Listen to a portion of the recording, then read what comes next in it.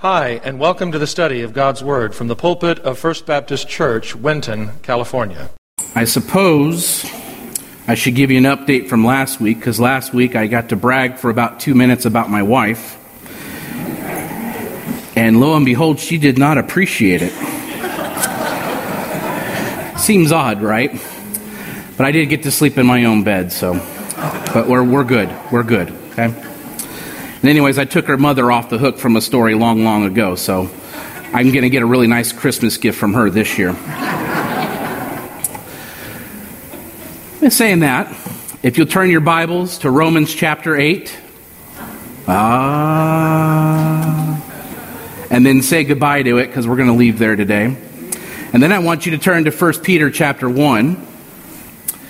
We are going to start a new series this morning about how we understand that this earth is not our home. This is not our home. But God gives us many ways, many opportunities to allow ourselves to find that path and navigate our way to our final place, which is with God in heaven. So we're going to talk a little bit about that for the next few weeks. But let me start with this. General Motors has a feature since 1996, and most of you probably know what I'm talking about already. But anyways, this feature makes their cars very unique. And it's called the OnStar system. Some of you have heard of it. Most of you have probably heard it. And probably are still using it today. And it can help you unlock your car when you lock yourself out. It can assist you finding a restaurant or directions to your hotel when traveling. Or for the men, we can just tell it to be quiet. We know what we're doing. Even though it's strongly urging you to maybe listen.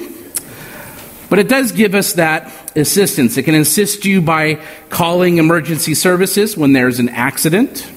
It can even check your email or stock quotes so you can keep your hands free while driving.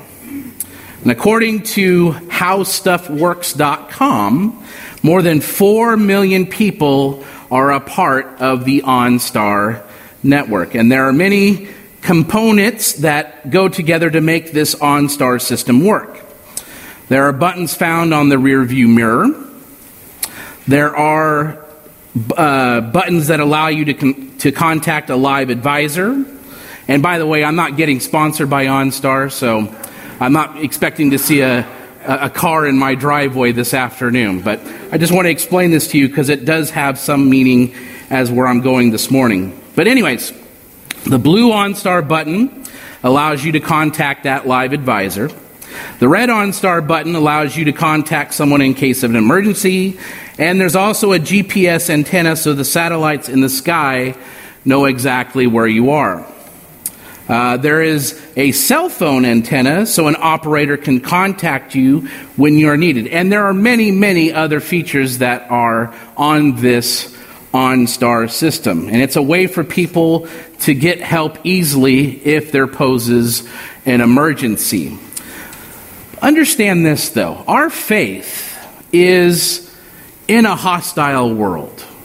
Our faith lives in a hostile world. The faith in a sovereign God who runs each and every element in the universe is having a hard time these days. It's hard to keep us all in check, right? For many Americans, it is becoming more and more difficult to believe in altogether good and indefinitely a more powerful God. For many people, the pain and misery of living camouflages any hope that we have in finding God in the Bible. One skeptic has recently written, "Why has God made it so difficult to believe in Him? If I loved somebody and had infinite power, I would use that power to show myself more obviously. So, why has God made it so difficult to see His presence? Why has He made it so difficult to see His plan?" And this is a fair and haunting question, but theologians refer to this as the hiddenness of God. The skeptic uses stronger terms, referring to God as the God who has abandoned and left us with no visible sign of his existence. Harsh words, right? Many of us wish that God were more like that OnStar system, right? Wherever life takes us, we like to know that God is near to assist us in those emergencies. We like for him to make his presence more visible to us as we grapple with those difficulties in life. We want God to be present at the press of a button. We want God standing right there, so when things get a little tough, we can turn to him and say, okay, God, I'm pressing the button here. It's your turn. Take over. Like I said, for the next few weeks, we're going to examine these words of Peter. And these words are in the first letter of two letters we have recorded for us, and they're known as 1 Peter in our Bibles. Peter wrote to Christian believers scattered throughout modern-day Turkey today. He writes to encourage them because they are experiencing the world's hatred, much like we are today. And these new believers in the faith were feeling the pressure and hostility for their faith that they had in Jesus Christ. It's something that we deal with on a day-to-day basis. Some of us more so than others. But they're experiencing what we're experiencing now. There is a complete and utter hostility for anyone who believes in this God who loves them, yet allows difficulties to come upon them in their life. But we know as Christians that that is all part of God's plan. That is God's opportunity for us to share our faith, to go through those difficulties and allow God to shine through us. So Peter here is trying to encourage us, to remind us of Romans chapter 8, that there are going to be difficulties in life, but praise be to God who is going to be standing near us when we go through those. The pressure and hostility caused by many people struggle with God. They struggle with God. Many Christians had not only their property and livelihoods taken from them, but a lot of them also lost their lives. Frankly, they had many more questions than they had answers. Christians today want to know where God is and when we struggle. When the 9th month of pregnancy brings news of a stillborn infant rather than the joyful arrival of a brand new baby. When the new business brings bankruptcy rather than financial rewards. When the doctor tells you the worst news, it's cancer. We want to know that God's there. But people are not seeing his presence. Why? It's because they're not looking. They're not looking. Peter writes his letter to tell us of God's providence, where God has everything, and I mean everything, worked out for his purpose. Everything is worked out for his purpose. Everything is worked out according to God's eternal plan. Story for you. The USS Astoria, during World War II, engaged the Japanese during the battle for Savo Island before any other ships from the U.S. Naval Fleet had arrived. During the crucial night of the battle on August 8th, the Astoria scored several different direct hits on a Japanese vessel, but was itself badly damaged and sank the next day. About 0200 hours, a young Midwesterner, signalman 3rd class Elgin Staples, was swept overboard by the blast when the Astoria's number 1 8-inch gun turret exploded. Wounded in both legs by shrapnel and semi-shock, he was kept afloat by a narrow life belt that he managed to activate with the simple trigger mechanism. And at around 0600 hours, Staples was rescued by a passing destroyer and returned to Astoria, whose captain was attempting to save the cruiser by beaching her. Now, the effort failed, and Staples, still wearing the same life belt, found himself back in the water at lunchtime. Picked up again, this time by the USS President Jackson, he was one of 500 survivors of the battle who were evacuated to Noumea. On the road of life, there are intense difficulties that cause us to forget our destination. There are difficulties in life which make it very easy for us to forget God's plan for us. The providence of God is our refuge and fortress. It is our shield. It provides us courage and staying power. Peter, an apostle of Jesus Christ, to those who are elect exiles of the dispersion in Pontus, Galatia, Cappadocia, Asia, and Bithynia, and two, according to the foreknowledge of God the Father, in the sanctification of the Spirit, for obedience to Jesus Christ and for sprinkling with his blood. May grace and peace be multiplied to you. The first thing we need to look at this morning is we must recognize who is speaking to us. Recognize who is speaking to you. So let's first look at the big picture before we go into this section. We are basically approaching the first two verses of 1 Peter. And here we're going to answer three questions. We want to find out who Peter is, the writer. We also want to examine who the readers are of this letter and why this letter was written. That's the big picture this morning. Now, a few moments ago, I told you about a letter from a skeptic. Allow me to repeat that question to refresh your memory. Why has God made it so difficult to believe in him? If I loved somebody and had infinite power, I would use that power to show myself more obviously. So why has God made it so difficult to see his presence and his plan? And as much as the question seems powerful, however, I contend that the answers we give must remind the questioner that maybe, just maybe, the question itself hasn't been carefully thought through. For example, how often would we want God to reveal himself? How often would you want God to reveal himself to you?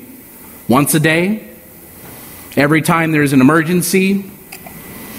If God were to speak through us through the OnStar system, how often would you need to press that button? Would you like to hear a voice every now and then saying, "Trust me"? Trust me. The interesting thing about this demand is that some have seen God's presence. Some have heard his voice. Yet it did not make it any easier for them to believe. So people always pose that question. If I knew God was standing right beside me, or if I knew without a shadow of a doubt that God was going to follow through with his plan, would that make it any easier for you to be a Christian? Would it make it any easier for you to go through your difficulties? Some of you might say, well, of course. But if God were standing here physically with me, it would not make it any easier for me to deal with what I deal with. And why is that? Because God has allowed that to happen for his purpose. God has allowed those things to happen for a reason. It's for my own development and my faith in Jesus Christ. The difficult things that you go through are crucial to your development and your relationship to Jesus Christ. Peter had the most dramatic disclosure ever given to the human eye atop the mountain when he saw the transfiguration of Jesus. And after 6 days, Jesus took with him Peter and James and John and led them up a high mountain by themselves. And he transfigured before them. And his clothes became radiant, intensely white, as no one on earth could bleach them. And there appeared to them Elijah with Moses, and they were talking with Jesus. And Peter said to Jesus, Rabbi, is it good that we are here? Let us make 3 tents, one for you, and one for Moses, and one for Elijah. For he did not know what to say, for they were terrified. And a cloud overshadowed them. And a voice came out of the cloud, This is my beloved Son. Listen to him. And suddenly, looking around, they were no longer saw anyone with them, but Jesus only. Mark chapter 9. He felt so overwhelmed that he did not want to come down again. Yet not long afterwards, when Jesus was arrested and on his way to the cross, Peter denied that he ever knew him. Could you do that?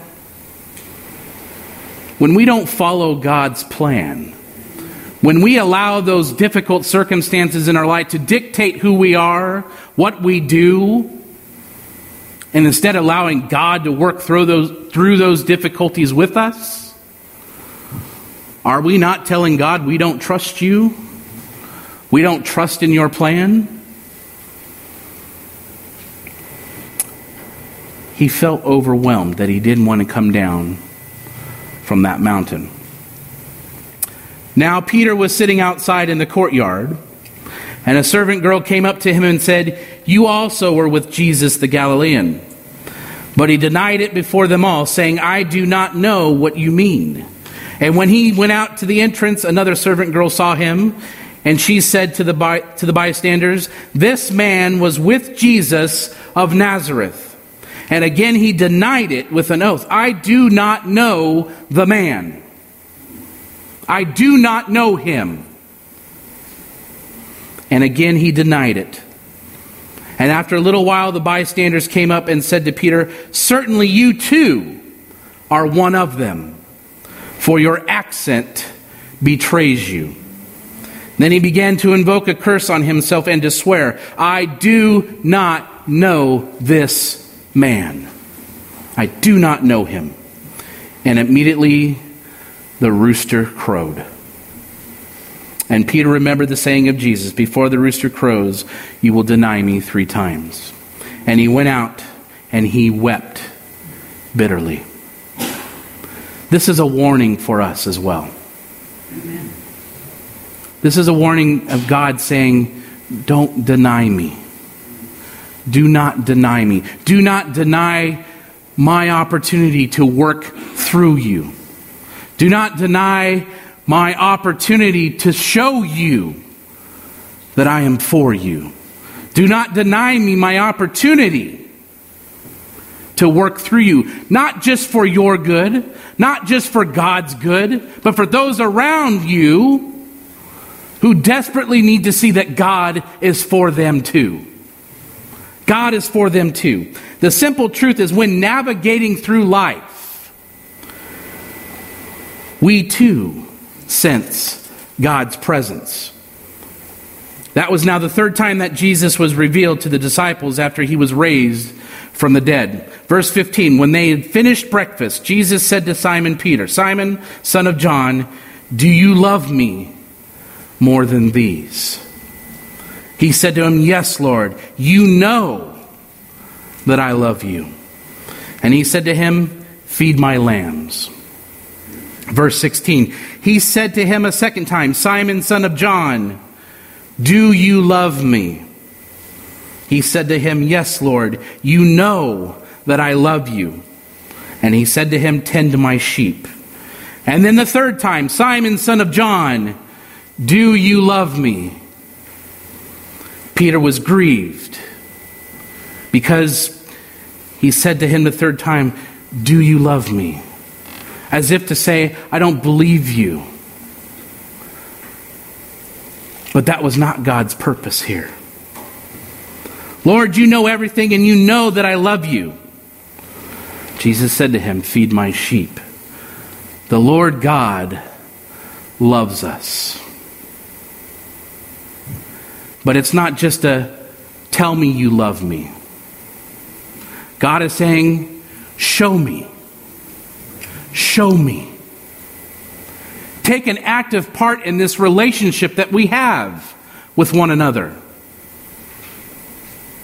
Show others around you there's something different about you. And when they ask why, you can say, God loves me. And God loves you. Let me tell you how. Let me show you how. Come on. Point of truth. God gently restores us when we fail to remember His presence. Let me repeat that again. God gently restores us when we fail to remember His presence. In one word, we learn from Peter, it is this: restoration. We understand that no matter where we've come from, where we're going, God loves us. God will restore us. Isn't that great news? Amen. Yes. To understand that when we go through these things in life and it knocks us down, God is right there to pick us back up. God is there to take us through those trials, not just for our benefit, not just for His benefit, but for the benefit of those who are desperately seeking God. Secondly, this morning, we have to realize this truth. We are not home. We are not home. Peter again writes in verse 1, to those who are elect exiles of the dispersion of Pontus, Galatia, Cappadocia, Asia, and Bithynia. You see, there are three words I want you to kind of pay attention to here in verse 1. The word exiles may be strangers or aliens if you look at different translations. So, persons who belong to some other land, and people who are temporarily residing with a people to whom they do not belong. We do not belong here. We are aliens in a strange land here. We are. And those of you who have been an active Christian for most of your life, you know you feel like that alien. Especially navigating through the current situation we are in now. Not even just the world. Not even just California. Right here in Winton, Atwater, Merced, wherever we reside, it is a challenge every single day. And it is not the norm to stand up and say, I love Jesus Christ. But that's our challenge. That's the cross that we bear. To be able to go out into the world and boldly say, I love Jesus. Jesus loves me. And Jesus loves you. The first century Christ followers were under intense persecution and in the area of Rome. They were being blamed by the evil Roman Emperor Nero for the burning of Rome. Many Christians had not only their property and livelihoods taken from them, but many also lost their lives. And it was an extremely difficult time to be a Christian. And there may have been some among Peter's readers who even felt like giving up or giving in. Are you one of those here today? Where you feel like it would just be easier to give up or give in or to show up to church, sit in a pew and not get involved? Yeah, I know, that's the pastor in me encouraging you. But are we willing to just sit, to get fed and look like me? Or are we going to go out and do what the Lord has called us to do? And not just say we love Jesus, but we're going to show that we love Jesus. And it starts here. It starts here. We come here. We get fed. We're encouraged. We allow God to come in and take hold of what we call ministry so that He can equip us to go and do the things that He has called us to do. Is it going to be easy? Absolutely not. Is it going to be rewarding? You betcha. Will you see the result right away? Most likely not. But we are called to do it anyway. And we do it with a cheerful heart. And we do it with the understanding that God is right by our side. We don't have to hit that OnStar button. God already knows. God is already there. He's already handling the situation. He already knows what needs to be done. You see, the word home is a powerful word. It means so much more than a house or an apartment where you live. It's a place near and dear to your heart. I consider this church my home away from home. I consider you my family. Home is a very powerful thing. Have you ever lived somewhere or visited somewhere and you seemed out of place? In your heart you felt a longing and a tugging to return home? We call that homesickness. As you grow closer to Jesus through your relationship with Him, the more out of place you will feel in this world. The more out of place the world will try to make you feel. But they're not wrong.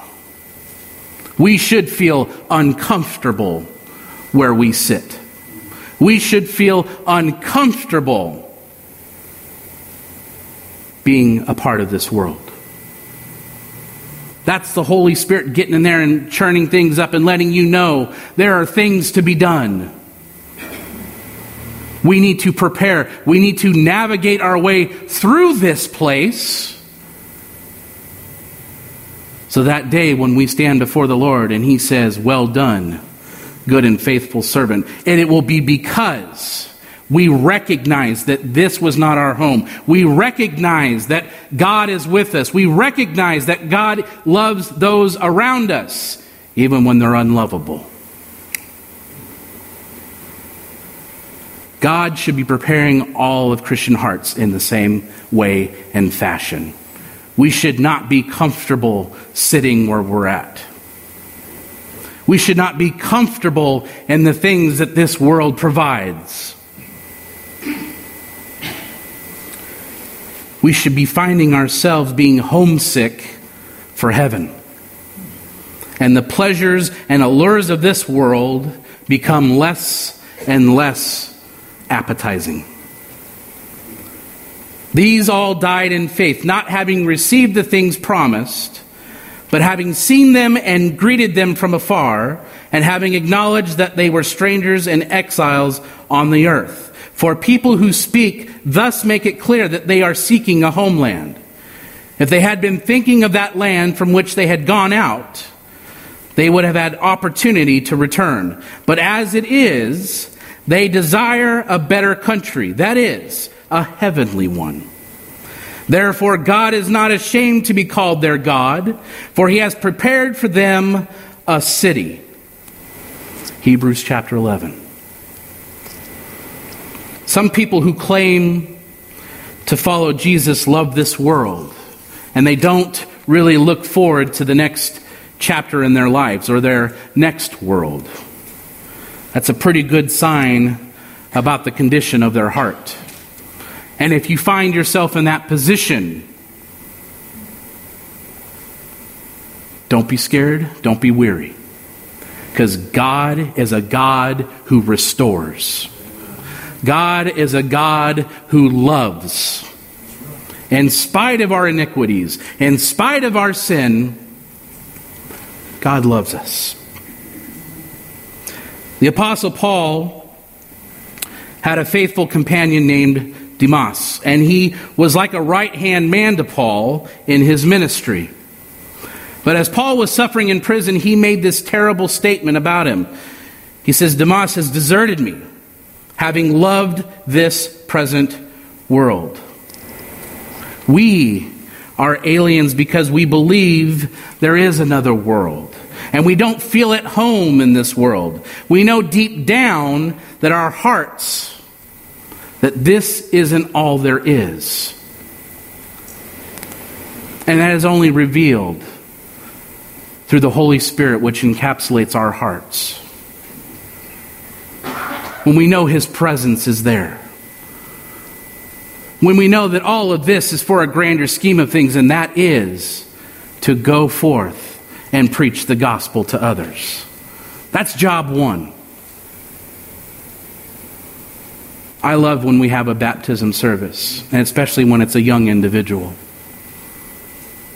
But as I tell them in our talk before that time, this is just the beginning.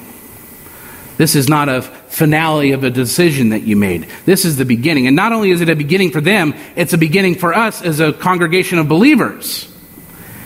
Because we're accountable to that person.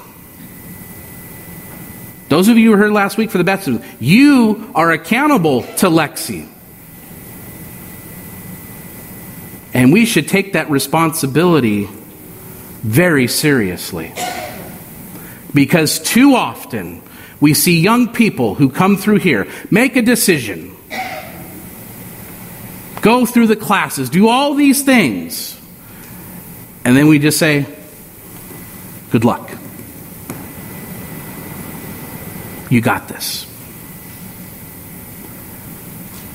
But that's what God is telling us not to do. We don't give up. God's going to provide us many opportunities to minister to Lexi and those who have gone forth through baptism. He is going to give us an opportunity to let Him shine. Again, not for our benefit. Do we feel good about it? Yeah, we should. But think how good it feels when God sees us doing all these things according to His plan.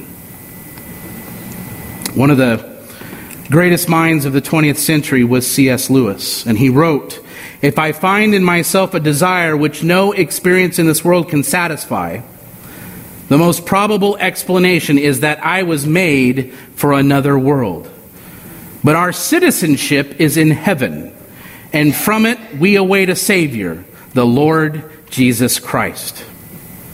People often laughed at us because we believe in heaven, saying, all you Christians care about is heaven. You aren't living in the now.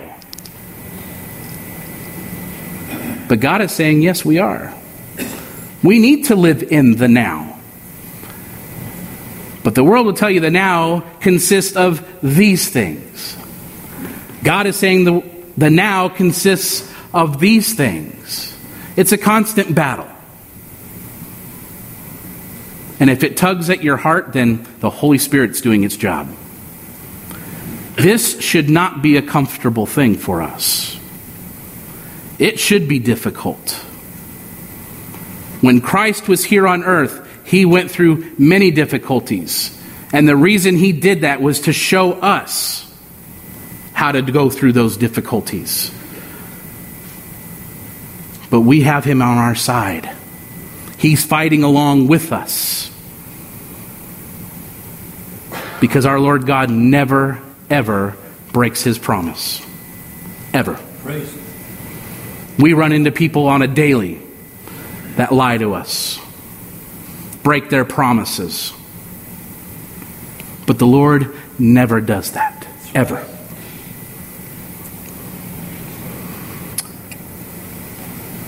All the scriptural imagery, harps, crowns, gold, is a symbolical attempt to express the inexpressible. Because that's a question that comes up a lot. What is heaven going to look like? What's it going to be like? What am I going to look like? I hope not this. What is heaven going to look like? What am I going to look like? What am I going to do in heaven? What's my job? What's my responsibility? And see, we use things that we can quantitate and qualify. But the reality is we don't know. Theologians don't want to admit it, but we don't know. We just know it's going to be great. Even if it is a white blanket over things, and God is there standing with us, that should be enough. Right. We know that through Christianity, heaven is just a fringe benefit. We don't do it to get to heaven. We don't do it to get the rewards. We do it so we can give the rewards right back where they belong. Come on. This world is not our home. This world is not our home. People who take these symbols literally might as well think that when Christ told us to be like doves, he meant that we were just going to fly away and lay eggs. If you're going to take it literally, we're going to fly away and lay eggs, right? But Peter reminds us not to become too attached to this life. The second word in this verse on dispersion, and other translations have the word scattered. Dispersion was historically applied to the Jewish nation when it was set apart and scattered into foreign nations by the Babylonian and Assyrian captivities. Now, here, Peter applies the same word to the Christian community, saying that they were scattered and dispersed by the hand of God. When Peter wrote this, there were about 1 million Jews who lived in Palestine, and 2 to 4 million lived outside of it. God scattered the believers to fulfill the commission of Acts chapter 1, verse 8, so that they were able to be salt and light wherever they went. It is no coincidence that each and every one of us are sitting here this morning. God has called each and every one of us to be salt and light, allowing God to work through us for his benefit, for his kingdom. The third and last term in verse 1 is elect. For it has been granted to you that for the sake of Christ, you should not only believe in him, but also suffer for his sake. It's not all a bed of roses. We suffer for his sake. And he goes so far as to say we should be delighted to suffer for his sake. The Bible speaks a lot about election and God's choice of his people. In the Greek text, the word chosen comes right after Peter, an apostle of Jesus Christ. It is placed at the start for sake of emphasis. Peter wants us to know from the outset that our relationship with God does not depend on our weak grasp on him, but rather on God's sure grip on us. We have nothing to do with this. We talked about in Romans 8, this has nothing to do with what we do. This is all God's doing. Our salvation is not our doing, it is God's doing. We can submit to God during times of trial because he is in control of saving and keeping his own. This comforting theme of God's control runs throughout Peter's letter here. And in a universe governed by God, there are no chance events. Indeed, there is no such thing as chance. Chance does not exist. It is merely a word we use to describe mathematical possibilities. But chance itself has no power because it has no being. Chance is not an entity that can influence reality. Chance is not a thing. It is nothing. Instead, our world is run by providence, a God who cares for us and leaves nothing to chance. He leaves nothing to chance. The word providence refers to God's provision for his people. We use the word provisions to refer to things we acquire for future needs. At first, I saw God as my observer, my judge, keeping track of the things that I did wrong, so as to know whether I merited heaven or hell when I die. He was out there sort of like a president. I recognized his picture when I saw it, but I really didn't know him. But later on, when I met Christ, it seemed as though life was rather like a bike ride, but it was a tandem bike ride. And I noticed that Christ was in the back helping me pedal. I don't know just when it was he suggested we change places, but life has not been the same since. Someone here might be upset to hear that God chooses people. We don't like not to be chosen. There were many times as an individual in elementary school, I was last to be chosen for some things. First in others, but last in some things. And it didn't feel good. It was like, oh, you're the last person. Well, you're over there. God chooses people. He chooses individuals, not for the sake of their own merit, not for the sake of glorifying someone. He does it to glorify himself. He puts people in places because they're part of the well-oiled machine that is Christianity, that is loving Christ. And when one of those parts doesn't work, the whole thing doesn't work. So you can sit here all day long and say, well, as long as my relationship to Christ is good, all things are good. No, that is the building block for you to get out there and get all the parts working. So in other words, we can't just sit here and say, well, I'm good. I know the Bible, I know my relationship to God, and I read the Bible, I pray, and I have a good circle of friends, and we can talk about God, and we can do this and that. No, God is saying there's so much more. The world tells us live in the now. They're not wrong. We need to live in the now. But God's got another way to do it. And we've got to be willing to not walk through those opportunities. We need to run to those opportunities. So like I said, some of you might be upset to hear that God chooses people. We don't like that kind of talk. Listen to the great Charles Spurgeon. But there are some who say it is hard for God to choose some and leave others. Now I will ask you one question. Is there any of you here this morning who wishes to be holy? Is there any of you who wishes to be regenerate, to leave off sin and walk in holiness? Yes, there is, says one. I do. Then God has elected you. If you're saying yes, then God has chosen you. But another might say, no, I don't want to be holy. I don't want to give up my lusts and my vices.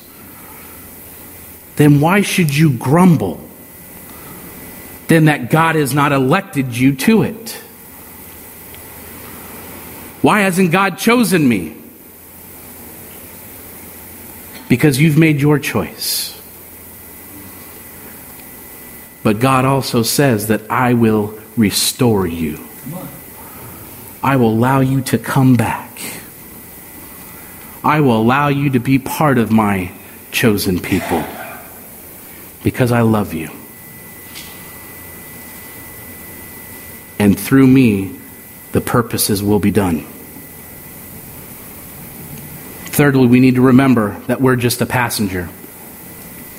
Volkswagen began selling cars in the 1997 tagline, "On the road of life, there are passengers and there are drivers." And as the ad closed, people at home would see the words, "Drivers wanted." Peter labors to tell us that in the road of life, that there are passengers and there are drivers. Passengers wanted. Passengers wanted. In reverse of current thinking, Peter tells us that God is driving the believer's life. Peter assumed that his readers accepted the Trinity. He doesn't stop to explain it or defend it. Peter just states that we were chosen according to the foreknowledge of God the Father by the sanctifying work of the Spirit, that we may obey Jesus Christ.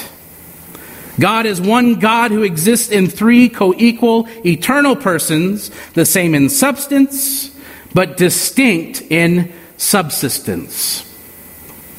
In other words, each person of the Godhead has a role in our salvation. It has a role.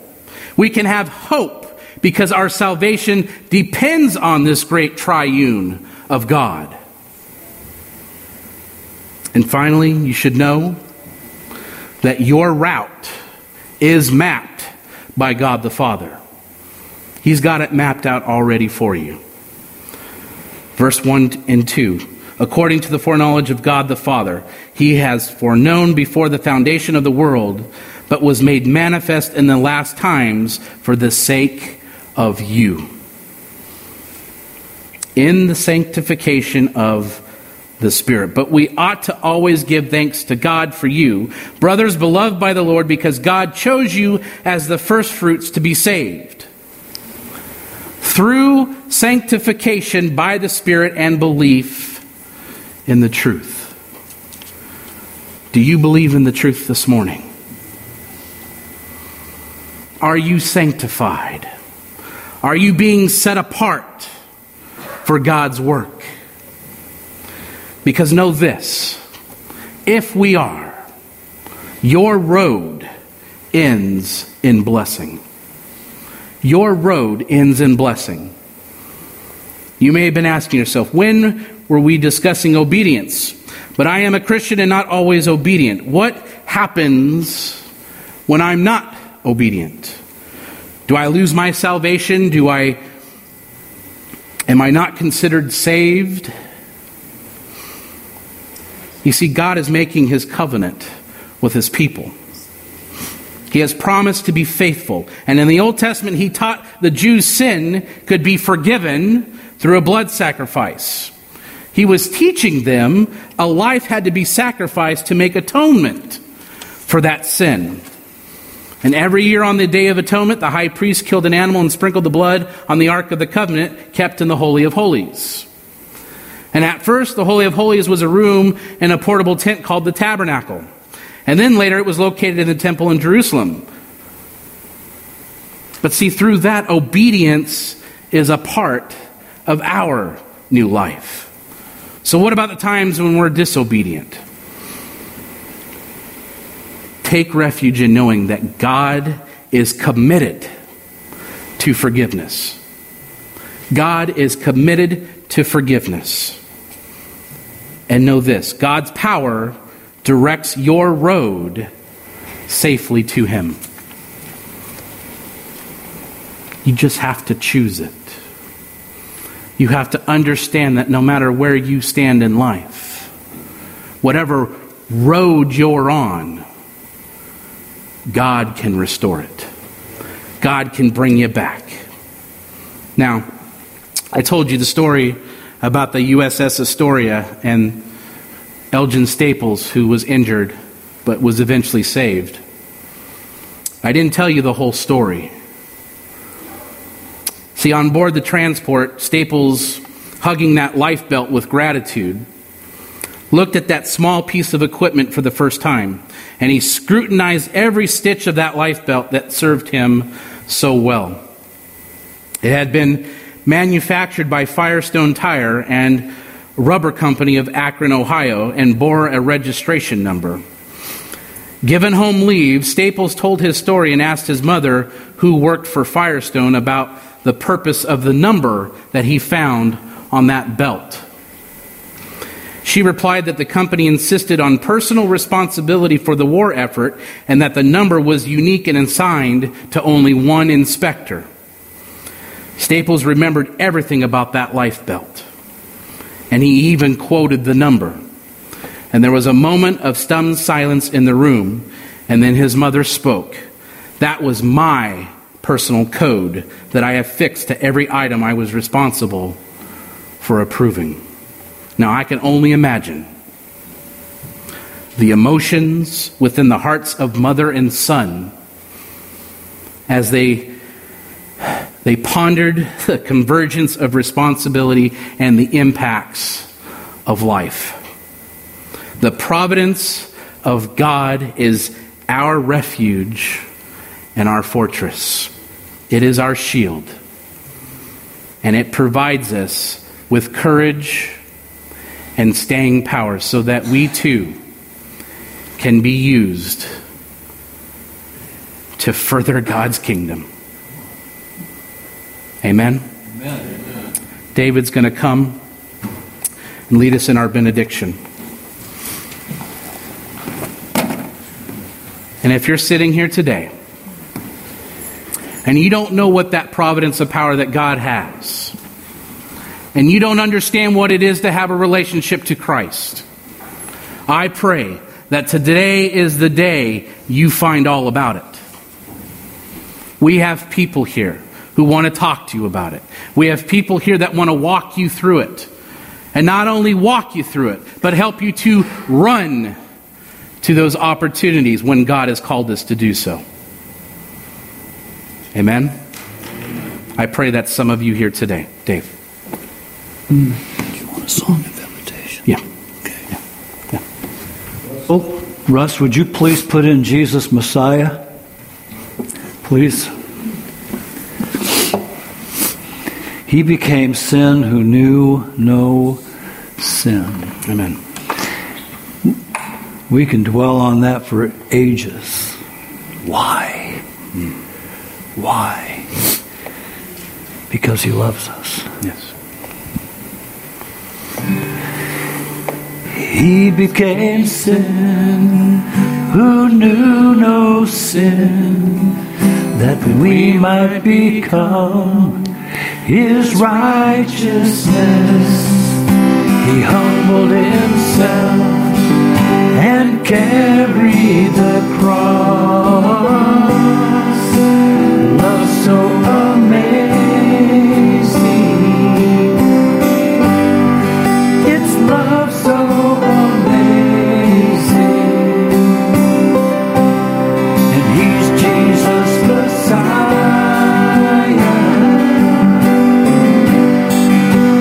name above all names. Blessed